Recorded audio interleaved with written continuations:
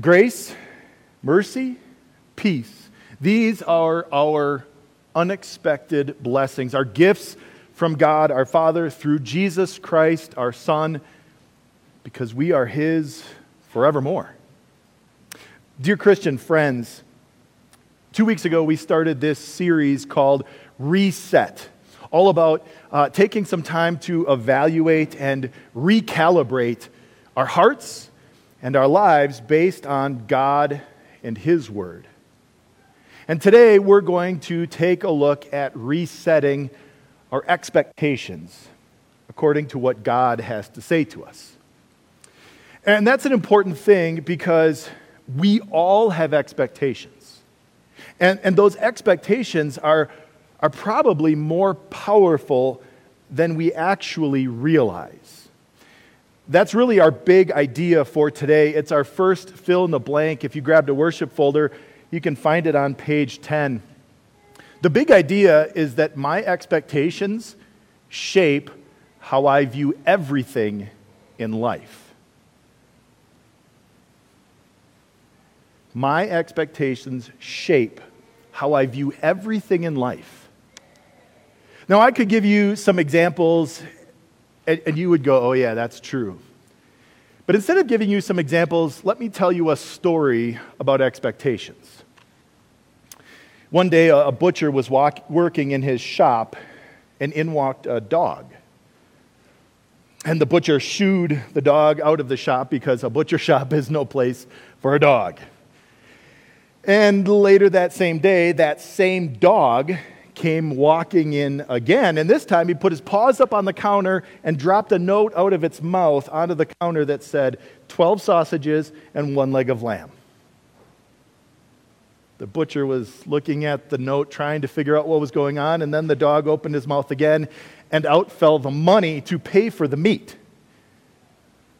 The butcher thought, all right, we'll see where this goes. So he packaged up the meat, put it in a bag, held it out, and the dog grabbed it in its mouth, turned around, and walked out the door. And the butcher thought, I've got to see where this goes. This is a pretty amazing dog. And so he hurriedly locked up his shop and walked out and saw the dog at the end of the block walking up to the bus stop. And the dog was looking at the bus schedule. And pretty soon along came a bus, and the dog held up its paw. And the bus pulled over. And the dog went up the stairs onto the bus and used the bus pass clip to its collar and boarded the bus. And the butcher thought, this dog is amazing, and I'm going to see where this goes. And he boarded the bus. And the dog hopped up on a seat and looked intently out the window as the bus drove along. And all of a sudden, the dog perked up, and it hopped off the seat and went up to the bus driver and wagged its tail. And the bus driver pulled over to the next bus stop. And everybody on the bus was in awe at this dog. And the dog walked off the bus, and the butcher followed. And the dog walked for 2 blocks and walked up to a gate in front of a house, a great big iron gate that had a code box. And the dog, using its nose, pushed the right numbers into the code box, and the gate swung open. And the butcher was just shocked. And the dog walked up the front walk and was headed toward the front door, and all of a sudden veered and went around the side of the house. And it scratched at the back door and kind of thumped up against it. And the door opened, and the man looked out and said, "You stupid dog." And the butcher ran up and said, "What? This dog is a genius. I've followed this dog for the last half an hour, and this dog is the smartest creature on 4 legs that I have ever seen. Why are you yelling at it and calling it stupid?" The man said, "Because he forgot his key again."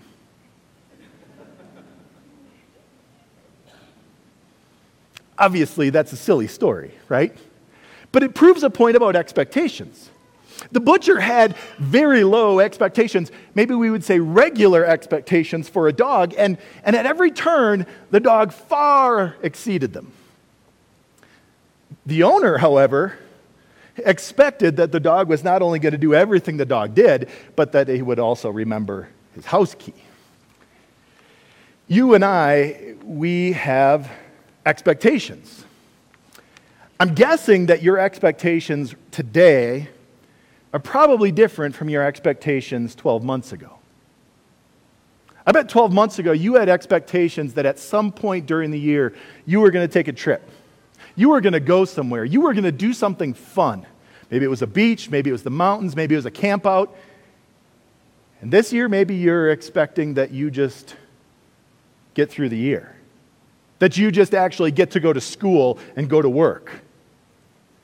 Maybe last year you had expectations for, a big family gathering. Maybe it was for a graduation or a wedding or a special anniversary celebration. And this year you're just hoping that you get to see grandma. Maybe even hug a family member or two. Our expectations have had to be reset, recalibrated in the last year, right? It was actually a lot the same for Jesus' disciples. Those original followers that walked around, listened, learned from Jesus for about 3 years of his earthly ministry. I mean, think of what that was like for them day in and day out to walk with Jesus, to talk with him, learn from him, listen to him teach and preach, and to see him perform miracles that just boggled the mind. To heal people that had incurable diseases, to give sight back to someone who had never seen, to have people who had never taken a step in their lives, who were paralyzed their entire life, and to see them go skipping down the street after Jesus healed them. Now, things weren't all sunshine and rainbows, right? I mean, there were, shockingly, people that were enemies of Jesus. Even though he was perfect and never sinned and he was God, there were still people who hated him and were his enemies. But really, during the entire 3 years with Jesus, there was almost no instances where those disciples were actually in danger, with just a couple of exceptions, and every single time Jesus rescued them. Peter's mother-in-law was sick, and Jesus healed her. Like, this was just an amazing time. Sure, there were some people that rejected Jesus, and there were those that turned and walked away from him because they didn't like what he had to say. But all in all, this 3 years had been just incredible. Had so far exceeded what their expectations might have been like to follow after Jesus. And I bet that they wished that's what the rest of their lives would be like. And I wonder if they even kind of expected that was going to be the case. Which is why Jesus had to reset their expectations. Because it was the night that he was going to be arrested. And everything was about to change for them. And so after he had celebrated the Passover and given them this new covenant meal of his very body and blood for the forgiveness of their sins, Jesus spent a chunk of time teaching them. In fact, it's recorded in the Gospel of John, and it's out of the whole 27 chapters in the book, this is 3 of them. It's a full 7th of the entire book is Jesus talking and resetting expectations for his disciples. He promised them he was going to send them his Holy Spirit, that they were going to pick up and carry on the ministry that he had begun of proclaiming forgiveness of sins in the name of Jesus. That they were going to have to stay connected to him and to his word, but he was no longer going to be physically present with them. And then he told them, and you're going to be hated. And the reason you're going to be hated is because I'm hated. And so people are going to hate you because you are connected to me, to Jesus. In fact, he even went so far as to say people are going to throw you out of the synagogues, out of the churches. And they would even try to kill you. And if they succeeded, they would have thought that they had done something that was good, even God-pleasing. This was so wildly different than everything they had experienced for the last 3 years. Such a tremendous shift in the way that they looked at life and what they expected from life. And that's why Jesus was preparing them for that.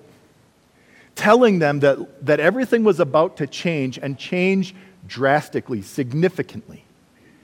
And right before he ended this explanation, this telling them what's about to happen, and then prayed for them, he spoke these words from John 16, verse 33. Jesus said, "I have told you these things so that in me you may have peace. In this world you will have trouble, but take heart. I have overcome the world." I know the disciples needed to hear these words. I know that because Jesus spoke them. I know that we need to hear these words, and I think they're for much the same reason. To reset our expectations. That's why Jesus here, he doesn't speak in a parable, right? He doesn't use figurative language. He's just blunt, right? I mean, notice what he says. In this world, you will have trouble. Not might, not could, potentially, you will. Now, it really shouldn't surprise us that he would say that, right? I mean, we know this. It shouldn't surprise us, but I think there are times when it does. Maybe you've heard preachers who claim to be Christians, and they'll tell you that God just wants good for you, that he wants this life to be nothing but health and wealth and prosperity. And it's true, God wants you to have a good life, but he also is very honest, very upfront, and he says very clearly, you're going to have trouble. He never promises anything otherwise.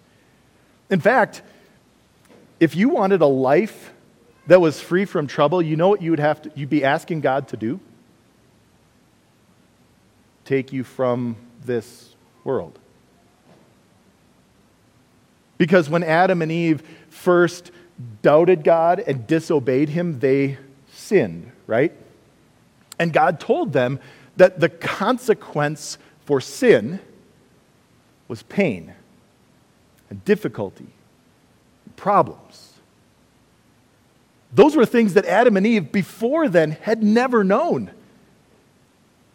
But they're the result, the consequence of sin, and ever since then, well, they're the very, very harsh reality. And we, because we are sinful people who doubt God and disobey him, and we live in a world where that's just the norm, well, that's the reality of our world, isn't it?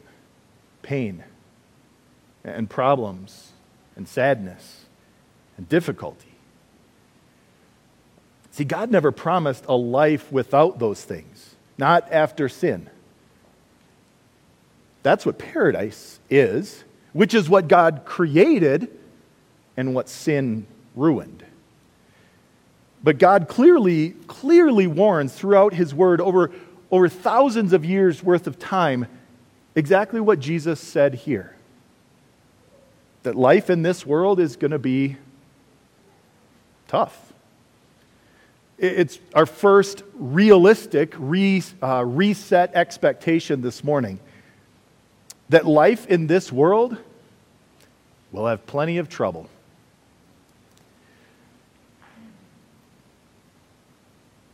Now understand, when Jesus says you will have trouble, the word he uses for trouble, it's a Greek word that has this picture behind it of being pressed down, of being squeezed.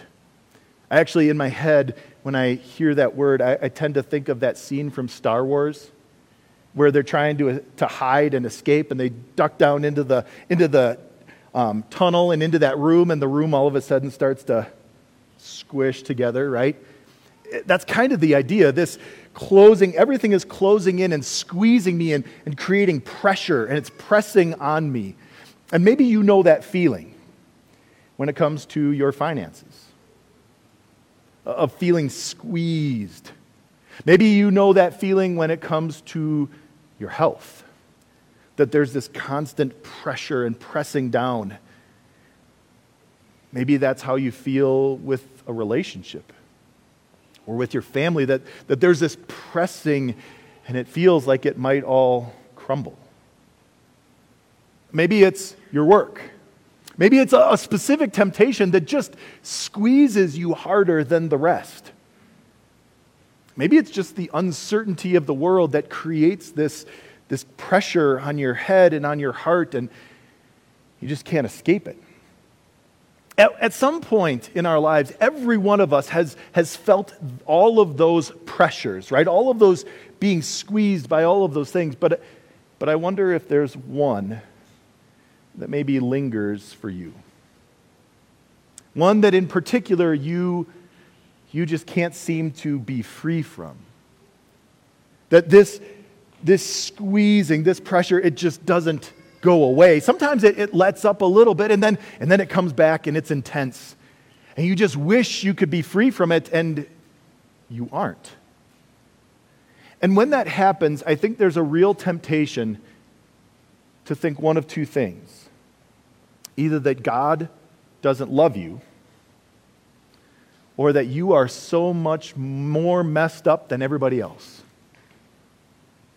And neither of those things is true. That's why Jesus is very clear and tells us up front, in this world, you are going to have trouble. You are going to feel the squeeze. That pressure is going to push on you, and it's not going to be pleasant. But if you noticed, that wasn't the only thing Jesus said, right? He told his disciples, I'm telling you, you're going to have trouble, so that in me you may have peace. Jesus wanted them to understand what he was saying. And so maybe to help us wrap our heads around it, let's think about it like this. You've got this circle, right? And this circle is kind of the circle of life, so to speak. This is what life is like. It's, as Jesus said, it's got trouble, problems, being squeezed, the pressure, pain, sadness, difficulty, all of it. That's what life is. And then we've got this circle. And inside of that circle, in Jesus, well, that's where you have peace. Now, I think that probably most of the time, most people think that this is what life then looks like. That we've got this whole part of life that's trouble and difficulty and pain and all these things, and we have to figure out how to handle it. And we've got all this part with Jesus that, it's going to be super peaceful in heaven. That'll all be good. And we'll have some, we finally get some peace when the pressure of the situation lets up, when the trouble finally goes away. But really, we only have this little bit in the middle that overlaps. That's really the only part in our lives where both trouble and peace coexist at the same time. But that's not actually what Jesus said. I think that's probably what we kind of expect, but that's not reality. In fact, did you hear what Jesus said? He wants you to reset your expectation, which is our second expectation today. It's that in Jesus, I have peace, even in times of trouble.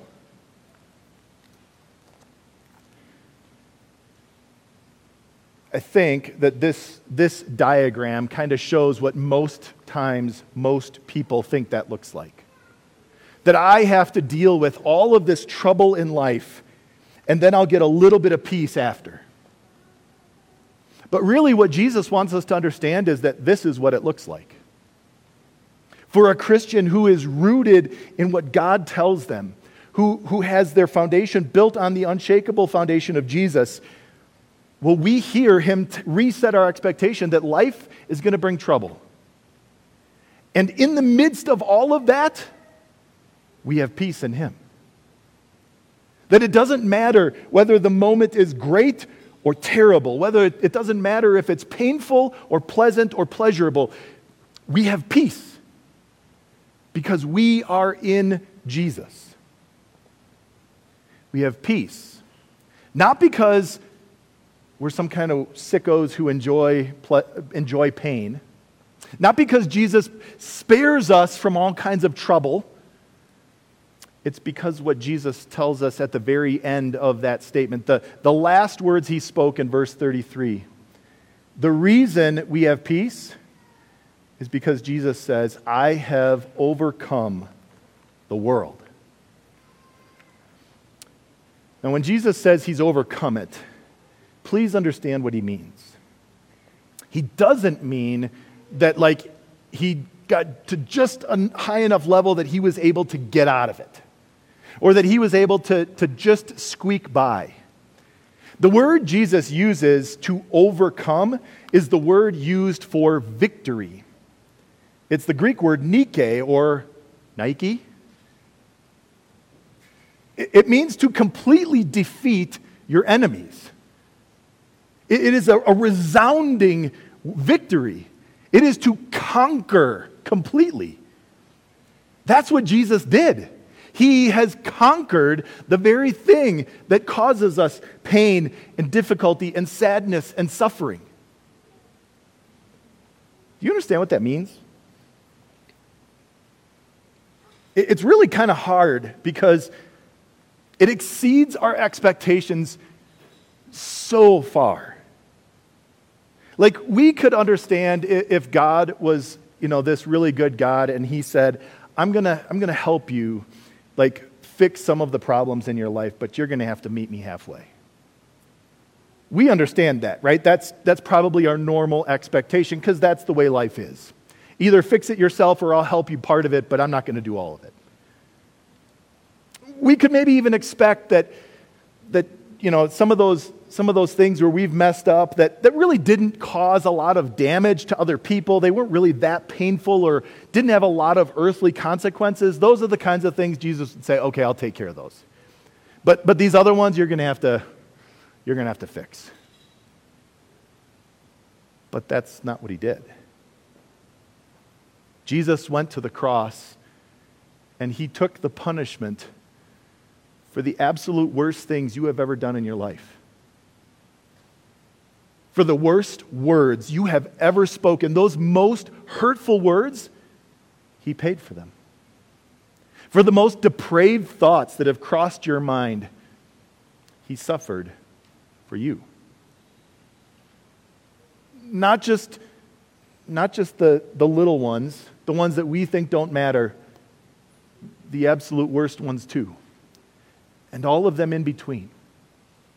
Now, you will still have to face the consequences, the difficulties of life that are a result of those words, those actions, but you won't face the wrath of God for them. Because Jesus already did. He took the wrath of God for everything that you have ever thought, said, or done that isn't perfectly in line with what God says. And he suffered and he died and he gave his life and he conquered them. Not like just a little bit. He conquered them. Complete and utter victory for you. So that you would be absolutely sure there is nothing that stands between you and God. That in this world, even in the midst of trouble, you have peace.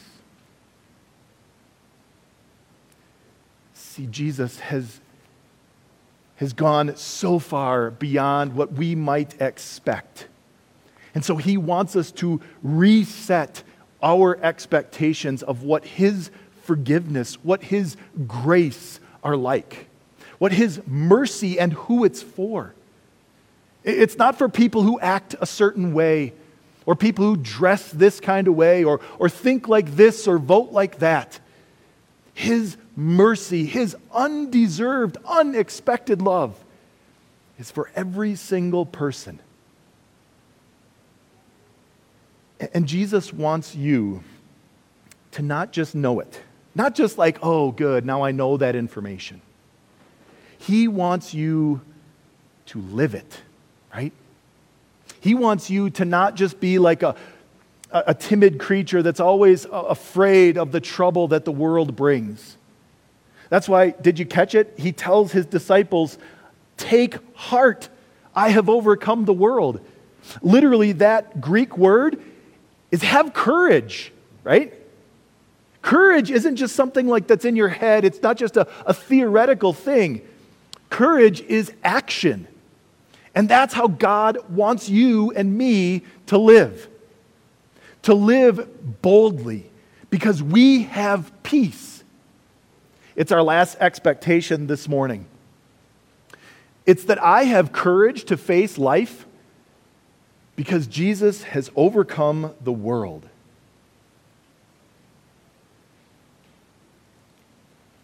Here is why Jesus wants us to reset our expectations. Because we're going to have trouble. There is going to be pain and difficulty and problems and suffering. And he wants you to know it. But he also wants you to be absolutely sure that before and during and after all of them, you have peace. You have peace in him. Because you know beyond a shadow of a doubt that all of those things that you have messed up, that you have done wrong, that you wish you could redo, yeah, it might affect my relationship with other people. It might cause me some difficulties at work. It might have some health consequences, but not one of them stands between me and God. He wants you to live with a boldness and a courageousness, to live for him, not afraid of the problems of this world, the difficulties that may or may not come. But he wants you to live courageously because your Savior is the King who has conquered and overcome this world. That means there's nothing that stands between you and an eternity with him. Have that, keep that as your expectation, because that's what God truly says for us today and tomorrow and forever. Amen.